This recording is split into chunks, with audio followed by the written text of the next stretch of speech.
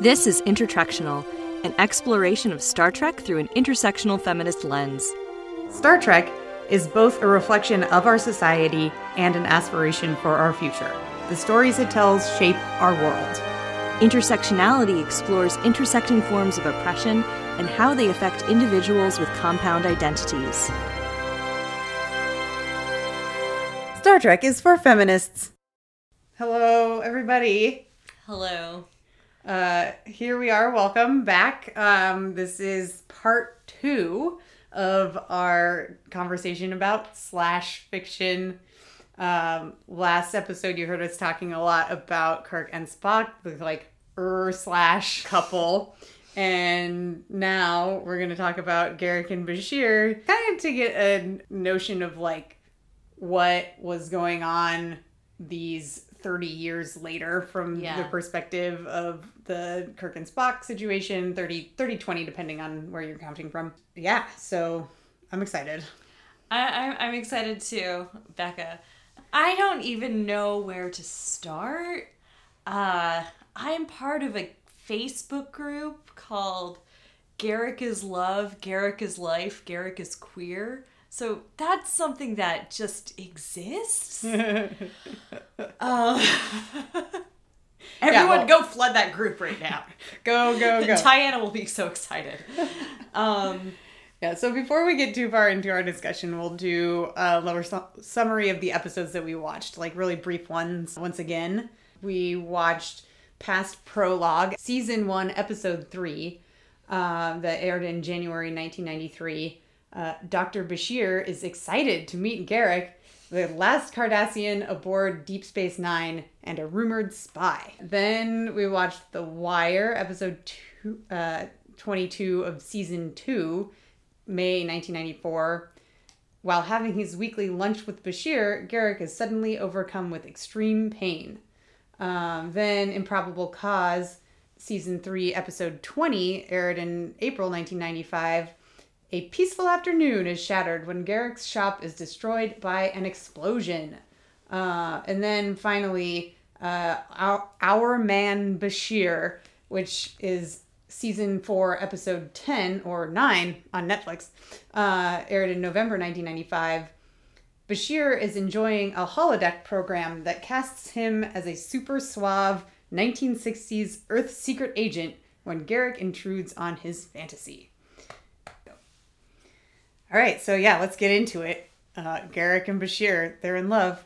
Yeah, I think they are, or there's at least some queer sexual tension, will they or won't they? Bashir's walking around all the time being is this just in my head? Is he into me? Mm-hmm. I feel like he was hitting on me. Wait, maybe I just imagined it. Is he hitting on me? That's at least going on for part of the series. So in their very first meeting in the past prologue, Garak is oh, you must be Dr. Bashir. How lovely to meet you. Come to my shop later for a fitting. It goes on for 2 minutes. Bashir is squirming. He's flitting his hands about. He's looking around is anyone else seeing this? Did he just touch me? He does not know what to do. He can't handle it. He's so flustered. It's ridiculous. In one part of the scene, which you should absolutely watch, he flicks this piece of plant that's in his face, and it's just every ingenue who doesn't know what to do, and she's receiving the man's attention, and he's so adorable. Of course Garak's gonna be into him. Why not? He's a cute little twink, basically. Oh my god, he's not even 30 yet, and Garak is this wizened, seasoned old spy, and he's fresh blood on the station. Doctor, you're not intimating that I'm some sort of spy, are you? I wouldn't know, sir. Ah, an open mind, the essence of intellect. As you may also know, I have a clothing shop nearby, so if you should require any apparel or simply wish, as I do, for a bit of enjoyable company now and then, I'm at your disposal, Doctor. You're very kind, Mr. Garak. Oh, it's just Garak. Plain, simple Garak. Now, good day to you, Doctor. I'm so glad to have made such an interesting new friend today. And at that point, he touched him. He has both of his hands on his shoulders as he gets up to leave the table. Yeah. Yeah, so when we were looking into this, one of the interesting things that you found, Ryan, is that the actor who plays Garak originally conceived of this character as being like pansexual. Yeah, so you can really sense it. And apparently... Yeah, I mean, he's talked about it a lot at conventions. How he was asked to tone it down later, but he was always like, he read the scene and he's like, okay, how am I gonna play this? I'm a spy. Like, is there anything else going on? Wouldn't it be way more interesting if he was just like really into him? And on the recent Deep Space Nine documentary that came out, he just straight out, they were like, what did he want when he first met Bashir? And he's like, he wanted to have sex with him. Of that, we are absolutely clear. So Andrew Robinson was shipping this couple from day one. Love it. I just Googled Garak and Bashir art. Do you want to describe some of what you're seeing? Oh my god. Wow. There's a lot of this. Oh, they're touching nose to nose while they're at their lunch table. Clearly, we are not the only people on the internet who are observing this. But yeah, do yourself a favor, do yourself a Google, and look up some of this fan art because it's wonderful. I do want to say though that this is controversial. It's still controversial. So the Facebook group that I alluded to before, which I found through the Star Trek shitposting Facebook group, which is another thing that you should look up or not, or spare yourself this minor obsession of mine. It's called Garak is Love, Garak is Life, Garak is Queer. Apparently it used to just be called Garak is Love, Garak is Life. And then people were like debating whether or not Garak was queer. So they add Garak is queer. They added a screener question. If you were going to debate his sexuality, you could not join the group. There's now a splinter group called just Garak is Love, Garak is Life for the less liberal Garak fans who don't want to hear so much about the gay shit. Wow. And a few people from the first group have joined the second group in order to spy on them and report back the silly things that they say. And then there's a third group called Garak is Love, Garak is Life 3 that was made to make fun of the splinter group. And I should really get a job. Wow. Well, thank you, Ryan, for doing all of that fandom watching so that I don't have to, because Yes. I'm like, I'd love to know that it's going on. Happy to I serve. think it's interesting to see what the fandom is doing because, you know, we are also in the fandom and we're Yes. doing things and we want to recognize that Star Trek fans are on the whole like pretty great. Like, one of the big reasons that I wanted to make this show and just generally spread the beautiful word that is our gay space communist utopia, thank you, Gene Roddenberry, is that I feel like a lot of my like moral and ethical framework comes straight out of Star Trek. And so when we're talking about stuff like whether or not there are gay relationships in Star Trek, it's meaningful because people, Yes. you know, it's meaningful to people. One of my favorite podcasts is called Harry Potter and the Sacred Text, which you should definitely listen to. They cite Harry Potter, the series, as a sacred text, and they give some like examples of what makes a text sacred in the way that like the Bible or the Torah are sacred, that they are generative, as in they have generated other content that people have produced through the ages. And so like this slash fiction example is a really strong pointing to Star Trek as a sacred text in a way, because it has generated so much, you know, non-canon content. Yeah. That people are imagining either being themselves in this universe or that the characters are, you know, continuing to live their lives outside of what we see on screen. Mm-hmm. Yeah. I'm like, listen to that podcast, Harry Potter and the Sacred Text.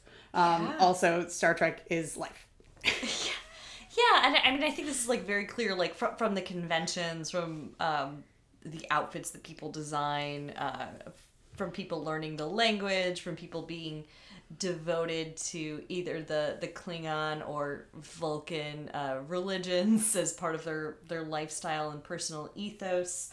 Yeah, and it's really important that people can see themselves in that universe, in this universe that is very diverse and liberal and inclusive. And we did not have canonical textual gay characters until about a year ago. So absolutely, representation matters. Representation matters. People need to see themselves in order to kind of imagine what their lives could be like. And, like, obviously this is a fictional universe set in the future where there are aliens, but they also, like, mostly look human for some reason. But it's also one of the powers of science fiction is to take things that are happening in culture and put them in a different context so that they can explore them with some distance that makes it almost easier to address them directly than it does if you're just talking like something that's happening in the culture today. So back to Garak and Bashir. They're flirting, or at least Garak is like super duper hitting on Bashir in this episode. Yes, yeah, and Bashir is intrigued. He immediately runs off to tell all his Starfleet friends about it, who are a bit overwhelmed and perplexed by his enthusiasm. Underwhelmed. They're underwhelmed. He like runs into the command center and he's like, "Do you know who just talked to me? This guy, isn't he a spy?" And everybody is like, "Whatever, dude." In the meantime, this friendship like later saves the day. What happens is the Duras sisters, the two Klingon sisters who have been like exiled from the Klingon government for trying to overthrow whoever's currently in charge. So they're like on the lam, part of the black market. They're trying to do a deal with a member of the Bajoran resistance to the ultimate goal of collapsing the wormhole. Which would be bad. It was really high stakes. Yeah. And one of the ways that they foil this plot, they being the DS9 crew, is because Garak invites Bashir to like listen in on his conversation with the Duras sisters, because he kind of set them up to participate in some other kind of black market dealing, trading on his reputation as a former spy, member of the Obsidian Order, which is like the FBI or the NSA of the Cardassians. And Bashir is then able to take this information to Sisko and the rest of the crew. Yeah, they weren't going to solve this. And this is like totally initiated by Garak. He's like, "You need to show up for that suit fitting tonight at this time." And he's like, "What?" And he's like, "No, you need to show up." Like this episode does a lot of things. Like establishes their friendship and their flirtation. It definitely establishes Garak as queer, and possibly Bashir is bi-curious. We see him hit on a lot of women in season 1 unsuccessfully, so no one would walk away thinking he's gay, but he's not turned off by this. His interest is piqued. And it establishes Garak as a good guy, as a guy who we're sympathetic to as the audience. We expect him to be on the side of our heroes, which doesn't turn out to always be true. I think his characterization is playing both ends, or he's like, what is the strategy here that's going to serve me best? In Improbable Cause, Garak's shop gets exploded, and this is like a 2-part episode. At the beginning of the first episode, Improbable Cause, there's like a significant amount of Garak Bashir interaction, but then about halfway through the first episode, and definitely like for basically all of the second episode, Garak, along with Odo, is on a Romulan ship that's being captained by Nabran Tain, who's Garak's old mentor, the head of the Obsidian Order. and he's like ends up torturing Odo. So he's not always a good guy, but he also saves Odo's life. I think that in that situation, he recognizes that the only way to stay alive is to play along. Right.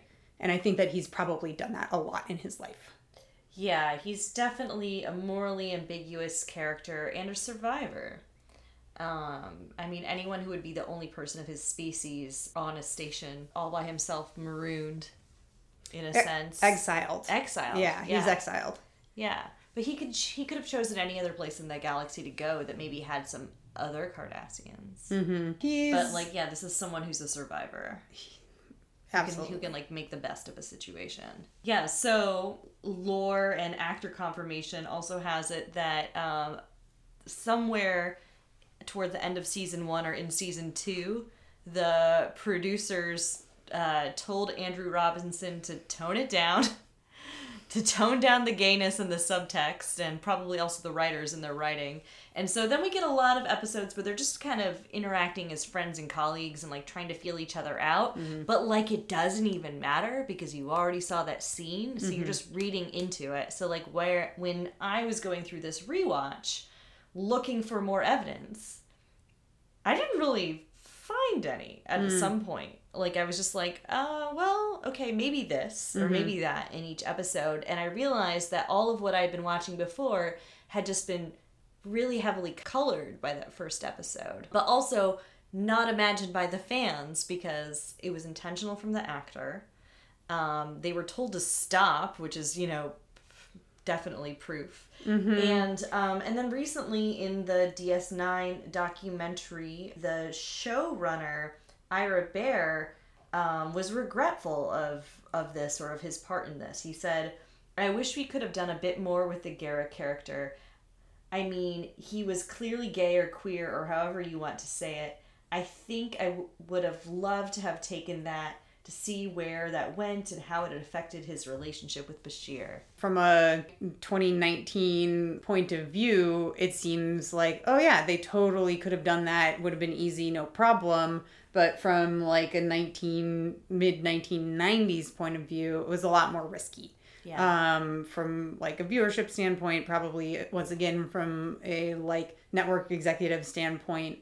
And so the actor is told to tone it down at least. But I feel like they keep flirting. Like they continue their friendship after this initial meeting where they partner up to save the wormhole, save the day. Yeah, so what were other instances of flirting that you saw? Yeah, so they have a weekly lunch together. They're having like philosophical debates. One of the things that Bashir gets out of it is intellectual stimulation, and I think Garak does as well. They amiably argue about what is better, Cardassian literature or Earther literature. Garak is totally underwhelmed by Shakespeare, and Bashir is totally befuddled by like the most renowned Cardassian literature.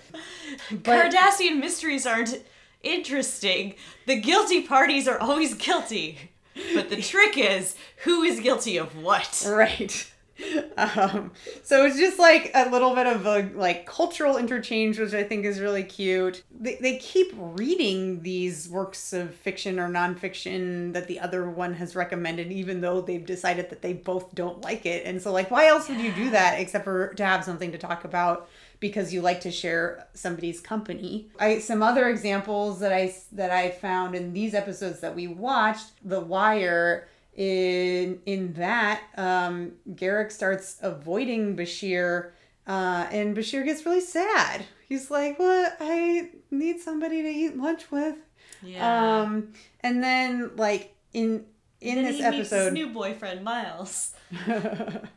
Miles has this line in this episode, which is like, "My mother says that if you talk while you're eating, you're not doing either well." deep insight into why Miles' marriage sucks. Oh man, we need to talk about Keiko. Anyway, so in this episode in The Wire, Garrick is experiencing extreme pain, and it's revealed that it's because he has this implant in his brain that turns pain into pleasure, and that it was implanted when he was a member of the Obsidian Order, in order to be able to withstand interrogation, torture. He, at some point while living on Deep Space Nine, just turned it on permanently. Apparently Cardassians want it to be hotter than humans do and darker and something about smells and blah blah blah, and so he's cranky and he sort of loses it. Then he's also, not very fulfilled in his life's purpose. He has sort of an existential issue with being a tailor when he used to be a high intrigue spy. Mm-hmm. So we learned that he's basically been high for the first 2 seasons. Right. He's also confessing all of this to Bashir. He does not confess anything about any of this to anybody else. And he's not going to him for medical treatment. He, in fact, refuses to go to sickbay. The fact that Bashir is a doctor is sort of incidental to this confession. Mm-hmm. They have bonded to the point where Garrick will tell Bashir about his experiences as a spy in the Obsidian Order, but to everybody else, he's, oh, no, I was never that. I could never have been that. Who's a spy? Who, me? You're letting your imagination run away with you. Right, don't listen to the good doctor. He's on his flights of fancy. And it's like, okay, well, so they have a deep intimacy. What is this horrification? One of the notes that I wrote on this episode, which is not super related, but is an interjection. In the course of events, Quark calls up a member of a black market kind of situation who's a Cardassian who he believes used to be part of the Obsidian Order, and tries to procure a version of the chip and its and its user manual in order to help save Garrick's life, which he fails to do because nobody fucking messes with the Obsidian Order, not even this particular Cardassian. But what I wrote in this note is that they begin this conversation with some banter about the Dabo girl, and they're just chuckling about how sexy she is, and Quark's like, hey, maybe you come back and you can see her, you can spend some time with her. Isn't she beautiful? And so basically he's whoring her out. Yeah. And I think Quark actually literally does that. So the Dabo girls, they're basically girls who work at poker tables, except it's Dabo tables. Mm-hmm. And I think there's another episode where somebody comes to Commander Sisko and files a sexual harassment complaint against Quark for saying that Umox was part of her contractual duties to him as an employer. He is super sexist and problematic, and creating a hostile work environment for basically all of his female staff. What I think is important about this scene is that they use that banter, objectification and horrification of this particular female character as a means of bonding. Yes. Or reinforcing their camaraderie. Yes. Before getting into the actual content of the deal that they're trying to make. And I just want to complicate this a little bit by saying, okay, at this point, Cardassians are bad in the viewer's mind. So are Ferengi. So this isn't coming out of the mouths of particularly adored characters. And I also, I kind of want to, I've been wanting to say this for a while on our podcast, and I don't know if we have, but just in being critical of these things, we're not really, I'm not bashing it. I love this so much, and I think it's important to notice these things and to talk about them and to recognize them, but this doesn't at all take away of my love of this particular episode, and this is a real thing that men do in the business world, and there's no reason to think that they wouldn't do it in the 24th century, especially among, sexist cultures and disreputable people who are already doing underhanded black market dealings. It certainly fits in with their characterization, but I think it is important to call out because it's so casually done. Yes. And it happens in a lot of places, like male bonding around the objectification of women is like detrimental to our ultimate goal of gender equality, right? And it's detrimental to everyone, really. I remember I had an ex who had a hard time making friends at his law school at one point because all of the men he was meeting wanted to bond over objectifying like the undergrads that they'd see around campus, and he didn't feel comfortable participating in it. So then your options are like, don't have friends or get on board. Right. My one other note on this episode is that this interchange between Quark and this Cardassian is observed by Odo. Odo has set up like a spy apparatus that just records Quark all the time. And it's most likely that he's doing this to other people on the station. He's such a big brother fascist. Odo is a fascist. Odo is a cop. Odo sucks. I don't like him. This is not me. This is not me being critical of something I love. I don't like Odo. I feel like he does not get called out enough within the text itself. Yeah. He's a collaborator. Everyone just lets that slide. Like, his only possible excuse is that he's like maybe 12 years old. It's like sort of glossed over in the show because he's always on the side of the rest of the team, right? Yeah. So it's to the good, so then it's fine. To the extent that he gets called out, nobody ever actually tries to stop him from doing this or to fully shut it down, except for Quark, and that's because Quark is a criminal. So as Odo is observing Quark in this interchange, Garak is there too, and he says, so Odo, are you monitoring me as well? And Odo's like, should I be? Right, yeah. Which is not a yes or a no. No. Police surveillance. Yeah. It's ever more real every day that we exist in this world. But yeah, back to Garak and Bashir flirting. In this episode, Improbable Cause, Garak's shop is destroyed by an explosion, but before that, he and Bashir are at their like standard weekly lunch, and they're having like a good-natured argument about some literature or something. And then Garak's complaining about how his life is so slow and he doesn't have anything really going on. And then next scene, he's like under some beams in his destroyed and in flames shop. Yes. And Bashir is the one who rushes into the like flaming shop in his presumably polyester uniform, which like don't do that.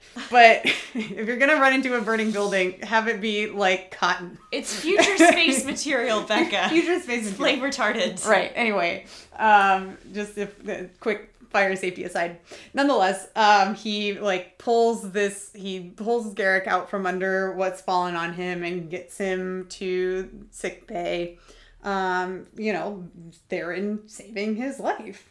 And then later, it's hard for things not to be romantic when you're saving someone's life all the time. Mm-hmm. Yeah, I mean, like, it's also part of his duty as the doctor, but I question if he would have run into that shop if it had been somebody he didn't know. Right, yeah. I mean, the only other character I really feel like I've seen him do this for off the top of my head is Dax, who he is also in love with. Mm-hmm. Or obsessed with, which also to me always kind of read as, because Dax is just way out of his league and signals at every turn that she is not interested in him. His obsession with Dax always seemed like someone trying to cover, like, oh no, like Rosie O'Donnell constantly talking about Tom Cruise, for instance, when he was like clearly out of her league and also gay. Yeah. Oh, Dax is Bashir's beard. Yeah, like she's his like crush beard. Yeah. Yeah, it's like, no, I'm not gay. I'm in love with Dax. It's not my fault she doesn't love me back. I mean, you could also add into this that Dax has lived a very long time and as multiple genders. Right. I don't think that she specifically qualifies as cis No, female. yeah. I mean, she's definitely within the fandom at this point a trans icon, which it's not a great metaphor, considering that she has a worm living in her stomach that is her brain. But, yeah, she's not a cisgendered woman. So there's Bashir, like, maybe trying to cover up his queer leanings. But again, in this episode, after Garrick is, like, healed and after it's revealed that the other members of the Obsidian Order who were approximately at Garrick's rank have all been killed very recently, he goes immediately to find Enabran Tain, his old mentor.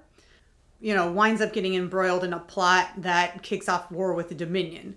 We're not really going to get into that today, but as Garrick is leaving in the loading bay, Bashir is the one who bids him farewell. Like, if I don't return, there's a thing in my quarters that I need you to find. It's hidden, and then eat it.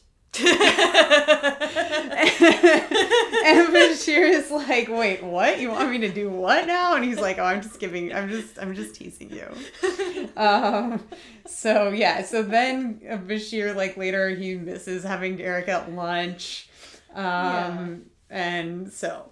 Oh, and then next is Arman Bashir, which is possibly my favorite of all these episodes, just because I have a deep, deep love of James Bond. For some reason, I don't know, because I'm a self-hating feminist, I guess. I have a deep, deep love of James Bond, and so I love that they're sort of paying this weird tribute to James Bond. The conceit is this is what Bashir does in his spare time. He runs this program. He's like, Bashir, Julian Bashir.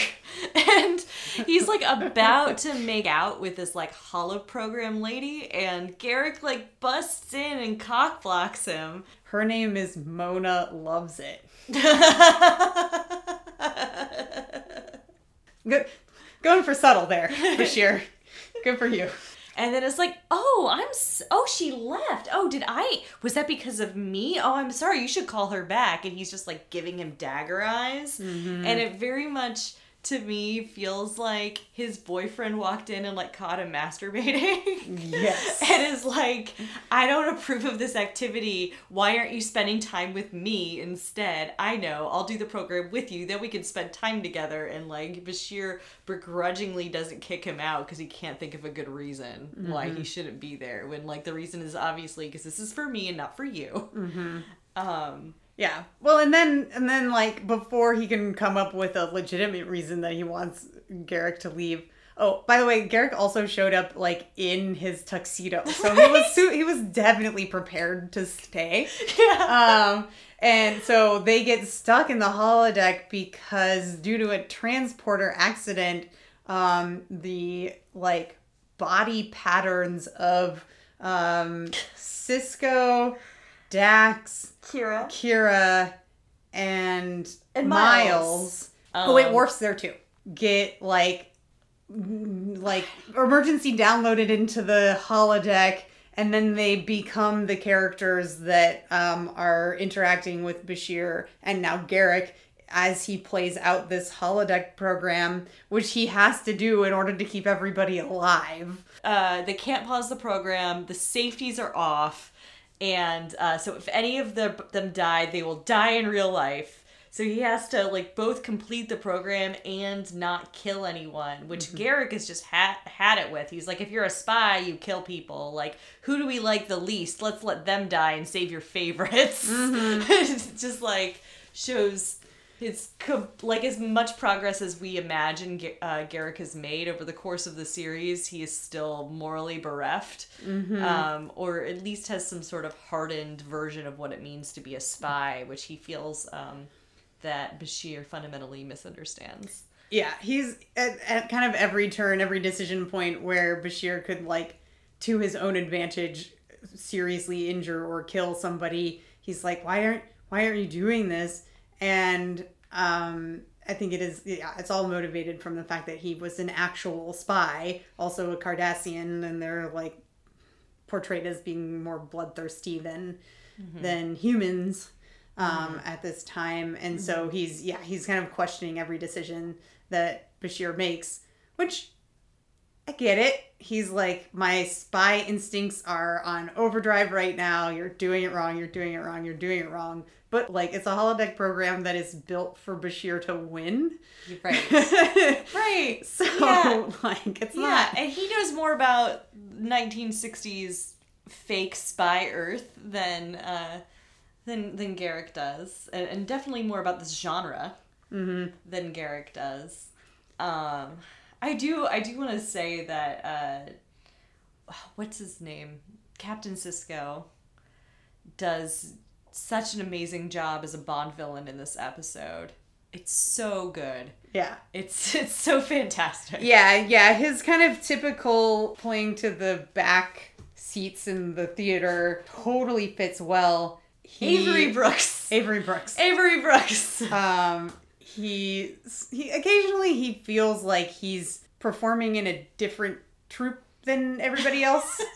But in this episode, he totally sells this Bond villain character who is trying to bring about climate change by pointing lasers into the Earth, which is going to make eruptions all over the place and then like sink the continents. All of the ice caps are going to melt, and the only place left standing will be Mount Everest, where his base is, which will now then become a tropical island that he could repopulate with his favorite people. I think it's interesting that this, which was filmed in 1995, is already talking about climate change as the thing that the evil supervillain will be trying to bring about.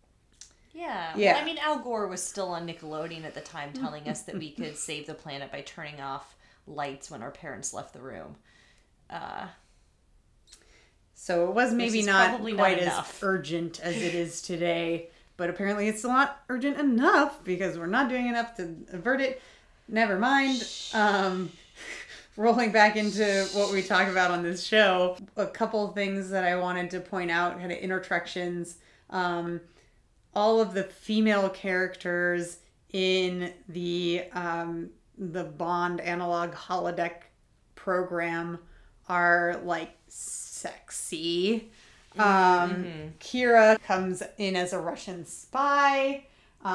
Dax is a scientist who does like a weird kind of striptease. They do the classic, like, take off your glasses, take down your hair. Yeah, right. Which it's supposed to be like a stalling tactic, or is the way that Bashir gets the scientist on his side after they've been abandoned to be sexualizing her is the way to win her over, because this is the man who's giving you his attention, so you should value him more than the one who just wants you to be a scientist, which works because he is in a spy holodeck program. Would probably not work. So I feel like we've talked a lot about consent on our podcast, and like consent of like what happens to your body, and this episode does throw a lot of hurdles at Bashir, who is still trying to not only not get his friends killed, but not piss them off later when they're back in their bodies. He doesn't want to be like, I made out with you on the holodeck, and the women are all throwing themselves at him, and it's a little difficult, especially with Kira, to not make out with her, aided by the fact that Bashir is not down with it either. Or not Bashir, Garak. Garak is not down Garak's with it there, either. And that's one of the ways that he avoids like getting into this romance scene with this Russian spy, which you can imagine that if it wasn't Kira's body and if Bashir had been alone, that they would have had a tumble before he went on to do whatever it is. She shows up to brief him on his mission on a rotating bed. In like a silk nightgown. Like a teddy. Oh my god. Like a knee-length teddy. Yeah, it's... I want that outfit. And her, oh my god, her Russian accent is just like, what are you doing? But anything else you want to say about any of these episodes? I don't know. Can we watch James Bond next? That's what I'm feeling right now. Let's take a break. We may or may not be watching James Bond on this break, and we'll be right back with you.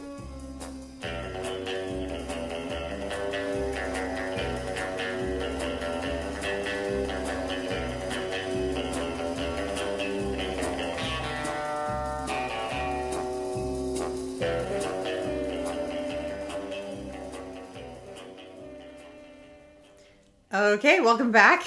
Welcome back. We are recording this after a significantly longer break than we usually take because I lost this segment somehow. It like disappeared. Oh, podcast honesty. Yeah. Yeah, so you had an interesting counterpoint or concern when we first started talking about recording this double episode. Do you want to share that with the group? The group. Okay, class. So, one of the reasons that I was a little hesitant going into making this episode is that I have reservations about calling any, like, non-explicitly gay relationship a gay relationship, is because I think it is important for there to be models of deep, loving, intimate friendships. You know, like, there's a lot of power in narrative. Yeah, can I ask you a follow-up question? Sure. Yeah, what is your concern here? Like, is your concern that people will look at Kirk and Spock and be like, oh, they're gay, I can't be like them? Yeah, basically, that living this deeply emotionally intimate friendship is too homo. And so that you like get this really restrictive notion of what masculinity is, how it is okay to be a heterosexual man. And I think it's really important for that to include having like the ability to express your love and affection for the people who are in your life who are your friends. Not only to reserve that type of emotional display for your romantic partner or like restricting it only towards the women in your life. Like, I think, you know, from the perspective of a heterosexual man, I'm speaking now, which is, you know, not my lived experience. So whatever. But, but the point that I'm trying to make You're speaking in the second person. You're speaking to the men. Right, exactly. In your life. What I'm saying is, like, it is a positive way to be, makes you more likely to live your life fully if you feel like you have the ability and the freedom to express your full range of emotions within any given relationship that you have, be it romantic, sexual, or platonic, or whatever.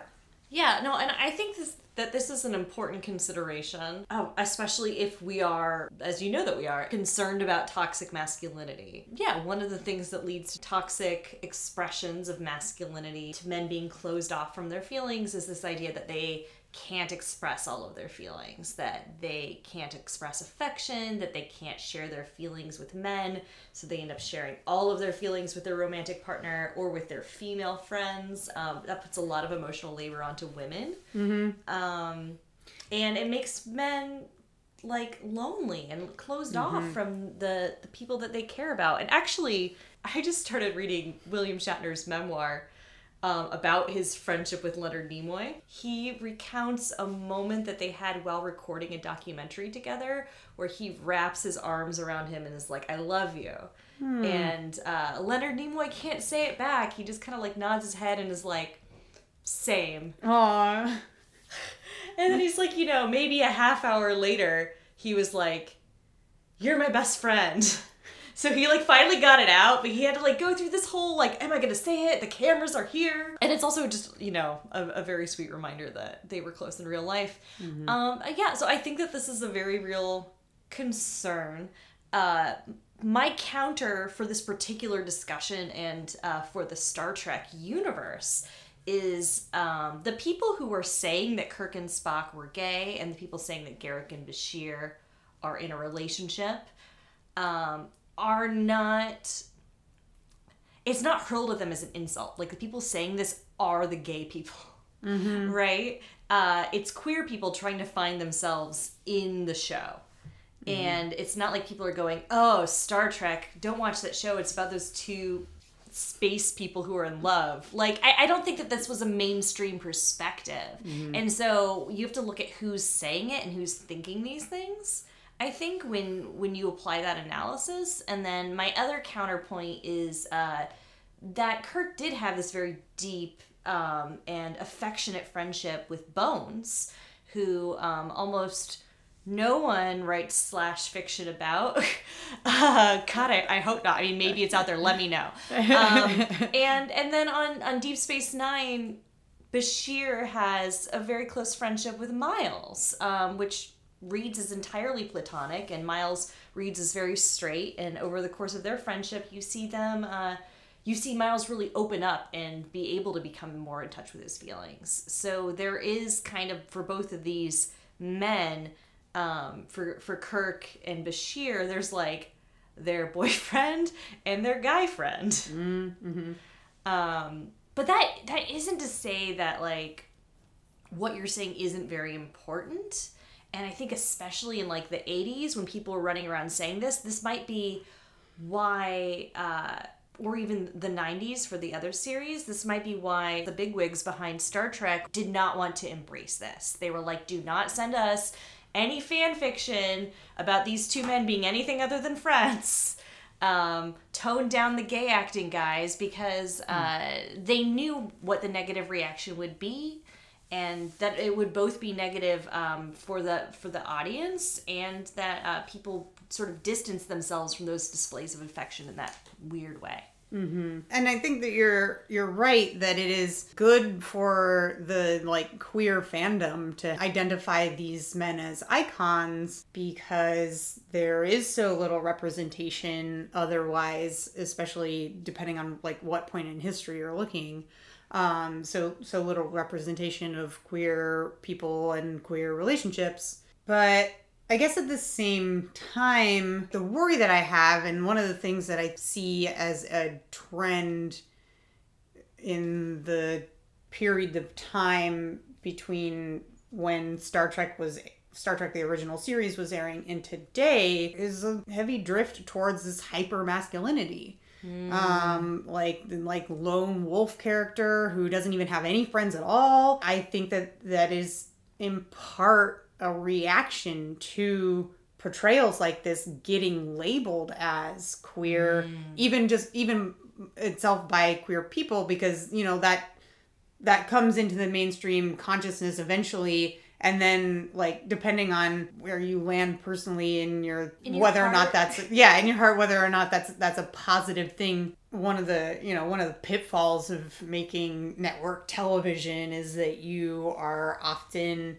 made to conform to a certain conception of what is normal. Mm-hmm. And when normal does not include queerness, mm-hmm.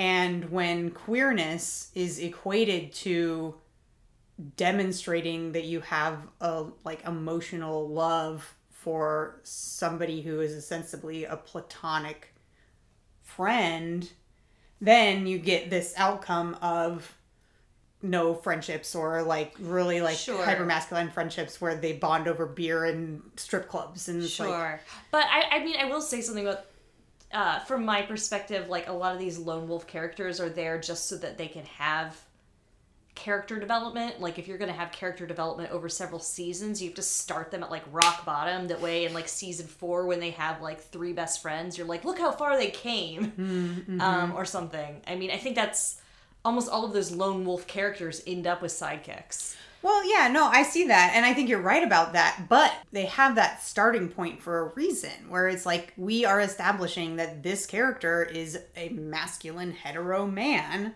You have that proof established, and then you can build from it, rather than just saying that there are people who live this way and it's like... Oh, man, I want to do like an extra like Patreon session where we just talk about like Jessica Jones as like a masculine lady, because she like hates friendship and drinks whiskey and passes out on her couch. I love her so much. No, I think you're right. And I think I wanted to ask you, as a single heterosexual-ish lady, I feel like there was another reason why this was really important to you.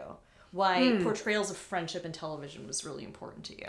Yeah. I think I mentioned at some point that I identify as biromantic, which means that I have romantic relationships with some of my female friends. But it's not like the only way that I engage in female friendship. I think that it's very important for me to be able to tell the people in my life that I love them, and that doesn't mean that I'm sexually attracted to them. And I think that there's this notion, especially in male friendships, that anytime you say I love you, there's a sexual interchange kind of inherent in the use of that word in that context. Right.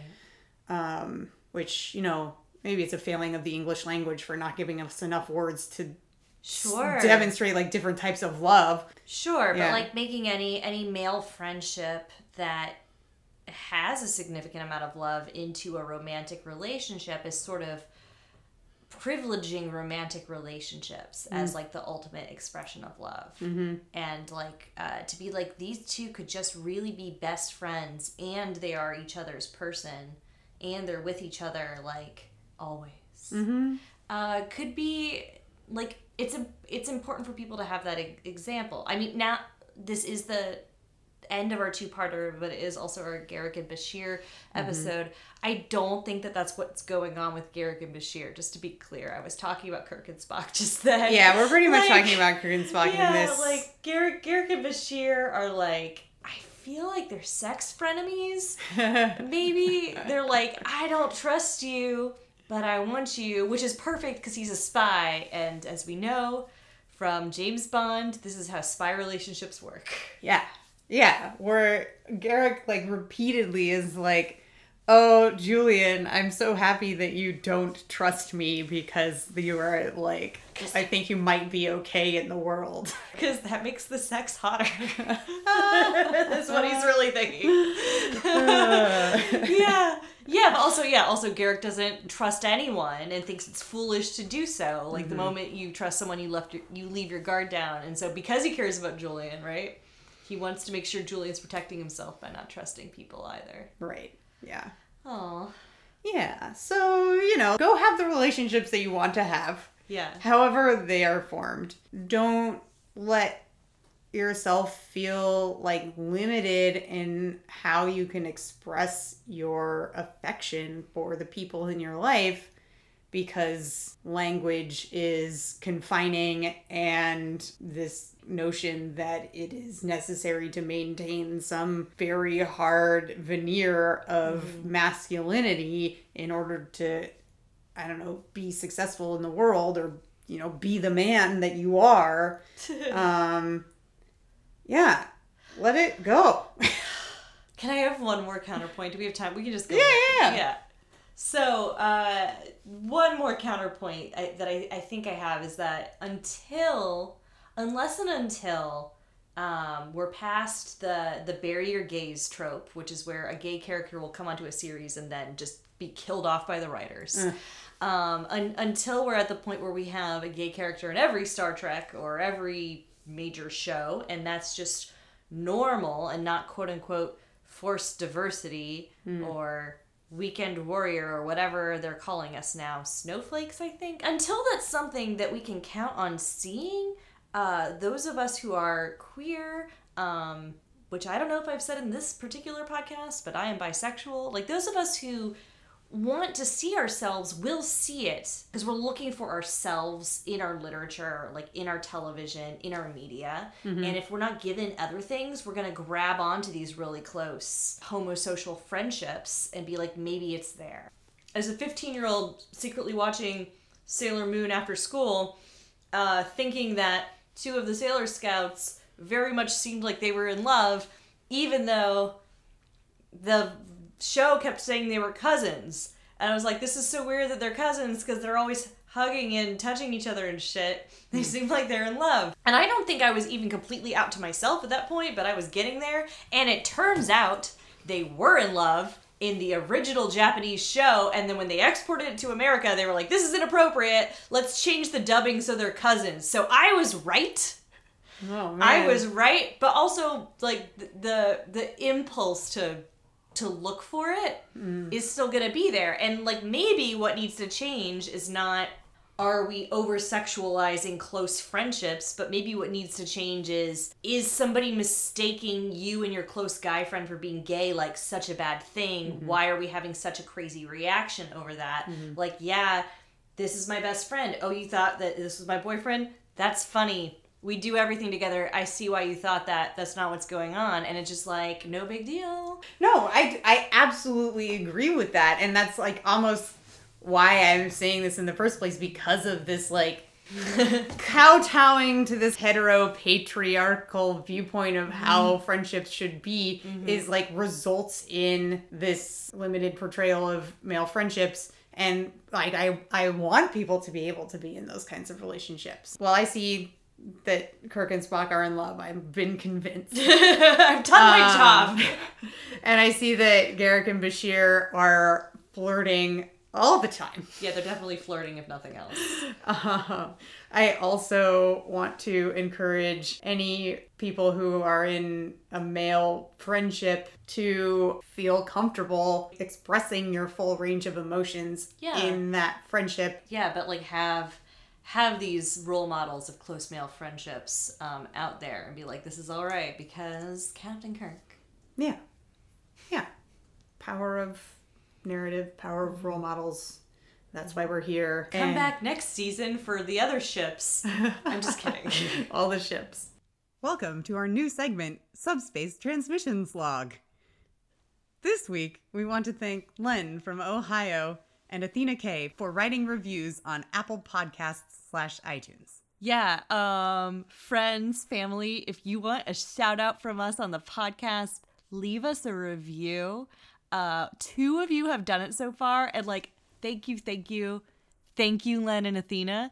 The rest of you, what the hell, man? Come on.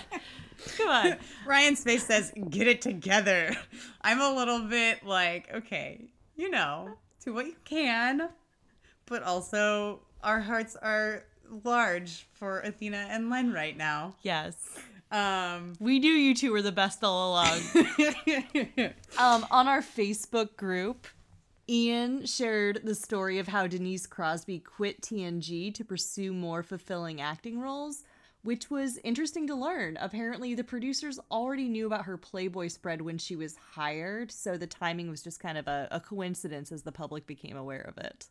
He also wants us to know that the American soldiers in World War II routinely asked the kind of questions that Tom asked Harry in The Killing Game, since German soldiers were disguising themselves as Americans, which I think that we vaguely acknowledged, but appreciate Ian for making that like historical fact explicitly clear. Thank you to everyone else who's been chiming in on the Facebook group. It's turning into a really fun community. As this episode will be airing after our adventure to see the motion picture together, we want to thank everybody who came out to that. Our feelings about the episode, I literally every time I talked about the movie in our previous episode, I called it an episode. Not a movie. I know. And I'm still doing that. I didn't know how to edit that. I was like, I can't go back in time and make her say movie. But we hope to have more meetups with a little bit more warning in the Bay Area in the future. So if you are a local, join our Facebook group and you will know about the times and places that we will be there in person and you can meet us. All right. Our coordinates are @Intertrectional on Facebook and Instagram. Becca would like you to send in a voicemail or a voice recording. We will play it on air. Yeah.